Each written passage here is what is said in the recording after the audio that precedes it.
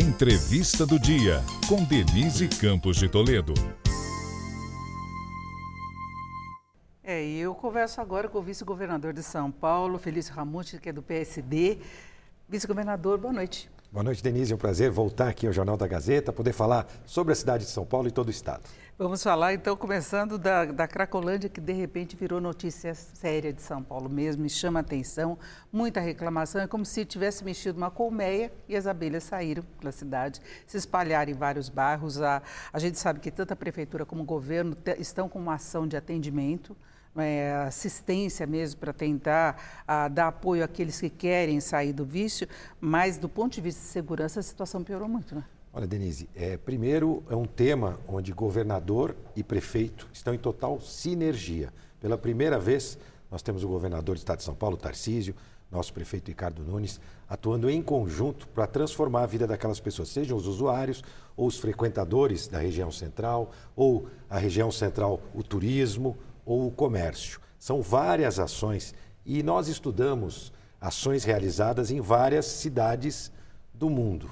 Em todas essas ações, essa dispersão, como se diz, foi implementada, né? Porque isso facilita a abordagem pelas equipes sociais e as equipes de saúde. E é isso que nós temos feito. O Hub de cuidado com crack e outras drogas, que é um equipamento público que foi criado já na nossa gestão, na gestão do governador Tarcísio, já atendeu mais de 6.000 pessoas, 3.100 internações em hospitais especializados ou acolhimentos em comunidades terapêuticas.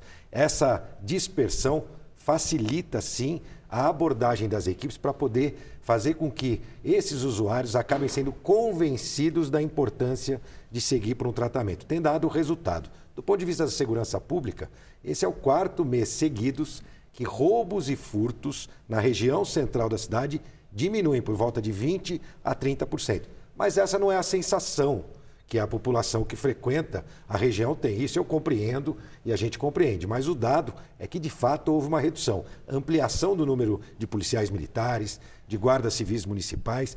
3 ações que nós fizemos ali na região da Cracolândia com prisão de traficantes. Qual é o nosso foco? Nosso foco é prender o traficante, né, investigar e prender o traficante e acolher esse usuário que está doente, que precisa de um apoio do Estado para poder ter uma nova oportunidade, seja pelo tratamento de internação, pelos CAPs, pelos grupos de mútua ajuda. Nós temos feito isso em conjunto com a Prefeitura, os resultados começam a acontecer. Mas é um problema de 30 anos. A nossa expectativa não é resolvê-lo do dia para a noite. Eu posso dizer que nós estamos no caminho certo. Mas eu insisto nessa questão de uma região bem maior está convivendo agora com essa insegurança. Nós tivemos arrastões, o senhor falou da facilidade de acesso a essas pessoas, mas quem trabalha já assistencialmente com eles, não acredita que essa dispersão facilite o atendimento, não é? Porque eles ficam mais isolados, então até a abordagem é mais difícil, né? E sempre fica aquela conversa de retaliação dos traficantes, porque eles estão mais acuados, né? E eu queria saber como é que se faz essa separação, porque a gente tem morador de rua, tem usuários de crack, tem os criminosos que se escondem, né? E muitas vezes não se consegue identificar.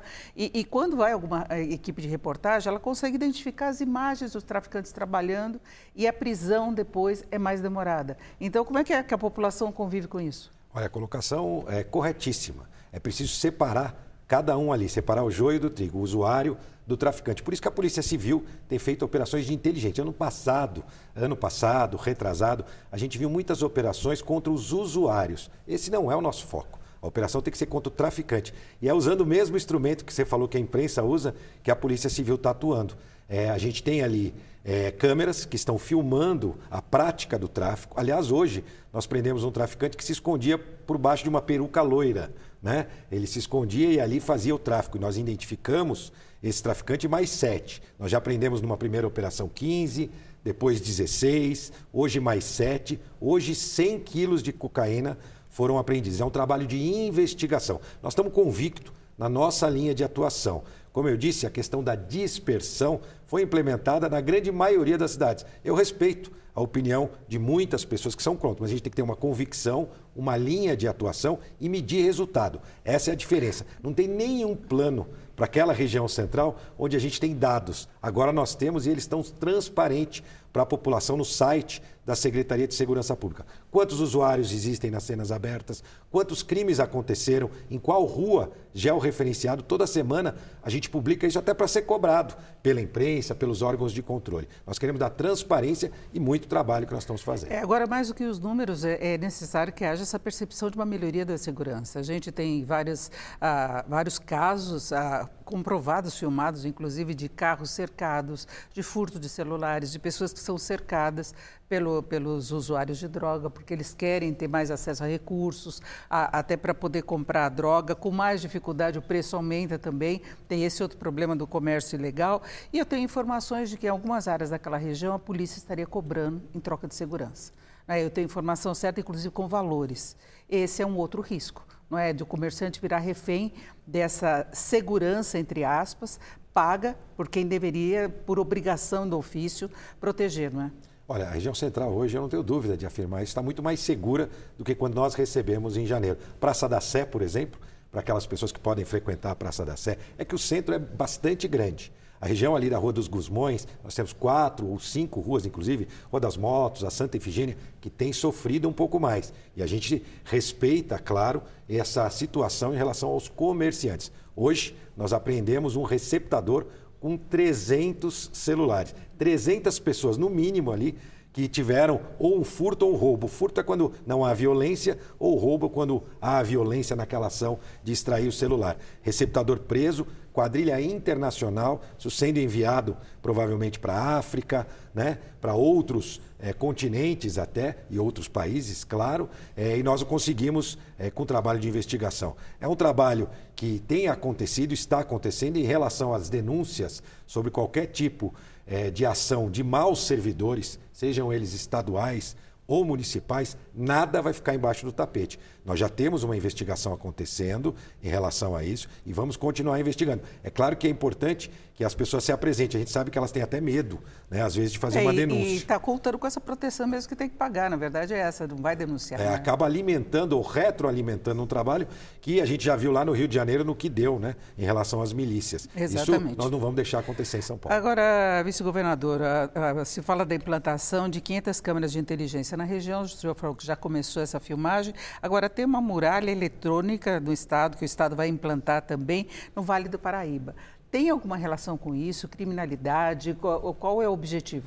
Vamos separar. As ações da Polícia Civil são câmeras da própria polícia. Agora, a Prefeitura Municipal implanta 20 mil câmeras, 500 na região central. O contrato foi assinado essa semana. A implantação em 60 dias, pelo menos 200 câmeras com inteligências serão plantadas. Aliás, muito difícil esse processo que foi questionado pela Justiça por conta do reconhecimento facial, mas tudo se esclareceu e permitiu que o prefeito agora pudesse implementar essas 20 mil câmeras que vão ajudar demais. O que acontece, Denise, é que a população do Brasil inteiro vem para a região central da cidade de São Paulo para poder consumir drogas e se esconder até de uma ordem de prisão. Com as câmeras isso vai deixar de acontecer, porque ela vai poder identificar, inclusive, procurados no Brasil inteiro que venham para a cidade de São Paulo. Em relação à Muralha Paulista, é um sistema também de inteligência com leitura de placas que inicia pelo Vale do Paraíba. Nós temos o Vale do Paraíba, é a região mais violenta do estado de São Paulo, né, em relação ao número de homicídios. E a muralha eletrônica também vai servir para que a gente possa acompanhar qualquer tipo de deslocamento de uma ação de criminosos, porque ela vai estar principalmente na entrada e saídas das cidades, principalmente do Vale Histórico e do Vale da Fé.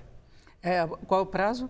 A Muralha Paulista vai ser licitada esse mês e em 60 dias inicia-se, após a licitação, a instalação dessa muralha. São 109 equipamentos que farão esse monitoramento em 27 cidades do Vale do Paraíba. Vice-governador, uma outra questão muito polêmica, que é material didático, que o governo do estado lançou a ideia de que se deixasse de ter material impresso, não é apenas eletrônico, a gente sabe da precariedade, da desigualdade de renda, dificuldade de acesso, a repercussão foi muito negativa, inclusive em relação a educadores, e aí o governo voltou atrás. Então, o que motivou essa confusão toda? Olha, vamos separar em duas questões. Primeiro, que o governo do Estado está implementando um sistema de ensino homogêneo através de material eletrônico para os professores. Nosso secretário Renato Feder, ele levou o Paraná ao primeiro lugar do IDEB, do ensino médio. O Estado de São Paulo está caminhando para trás. Ceará avançando, Paraná avançando. Então, algo precisava ser feito. Aliás, quando fomos eleitos, Tarcísio e eu, o nosso objetivo era apresentar novas soluções para os velhos problemas. E na educação não pode ser diferente. Então, o Feder vem com uma grande experiência, com resultados e traz, então, esse sistema de ensino nas escolas do Estado. O sistema de ensino eletrônico, onde o professor acessa eletronicamente e pode, inclusive, incluir nesse material algum novo material que ele deseja para poder dar melhor a sua aula. Mas ela passa a ter um método em todo o Estado de São Paulo. Esse é um ponto muito positivo. Agora, em relação ao aluno. A segunda questão é que esse material pode ser impresso ou acompanhado via celular. Na verdade, sempre pôde. A gente teve uma falha de comunicação ao lançar esse programa. E depois nós temos a questão do PNLD, que não tem nada a ver com isso. O PNLD é o Plano Nacional de Livros Didáticos. Para quem conhece hoje o dia a dia das escolas do Estado, e eu conheço, tenho até parentes que são professores de escola estadual, diretores, a gente sabe que o PNLD é pouco utilizado na rede estadual, normalmente como um complemento para o professor num reforço, porque o Estado também tem os seus livros distribuídos. Aliás, o PNLD normalmente o faz de 3 em 3 anos, já os livros estaduais são todos os anos. Também os livros do Estado são aqueles livros de exercício, o que a gente chama de consumíveis. Isso tudo continua acontecendo. Agora, nós com muita honestidade, abrimos mãos deste fornecimento do PNLD a partir do ano que vem. É só isso. Nós temos livros do Estado, temos o material consumível de exercício que o aluno pode fazer os exercícios. Mas então houve muito erro de comunicação, né? Sim, Porque a versão é que não haveria mais material impresso, isso assustou, inclusive os professores, que eles temiam, já passaram por muita dificuldade durante a pandemia com o ensino remoto, que exigia tecnologia que os alunos podem não ter acesso. Sim, esse erro a gente assume, o erro de comunicação sem dúvida nenhuma, mas o projeto, desde o momento original, já previa isso. E o PNLD custa por volta de 160 milhões. E muita gente fala assim, não, mas está abrindo mão de 160 milhões para o Estado. Nós estamos economizando recurso público. Recurso público é dinheiro do cidadão, que você paga com seus impostos. Nós queremos oferecer uma educação de melhor qualidade, oferecendo para o aluno aquilo que ele vai poder utilizar para, claro, seguir a base nacional curricular corretamente. Nós temos um concurso agora para 15 mil novos professores. É o maior concurso dos últimos anos na rede de ensino do Estado de São Paulo. Já para 2024? Não, já foi aberto, já está... Mas para os professores serem contratados em 2024? Sim, sem dúvida. O processo já está aberto, inclusive o processo inovador,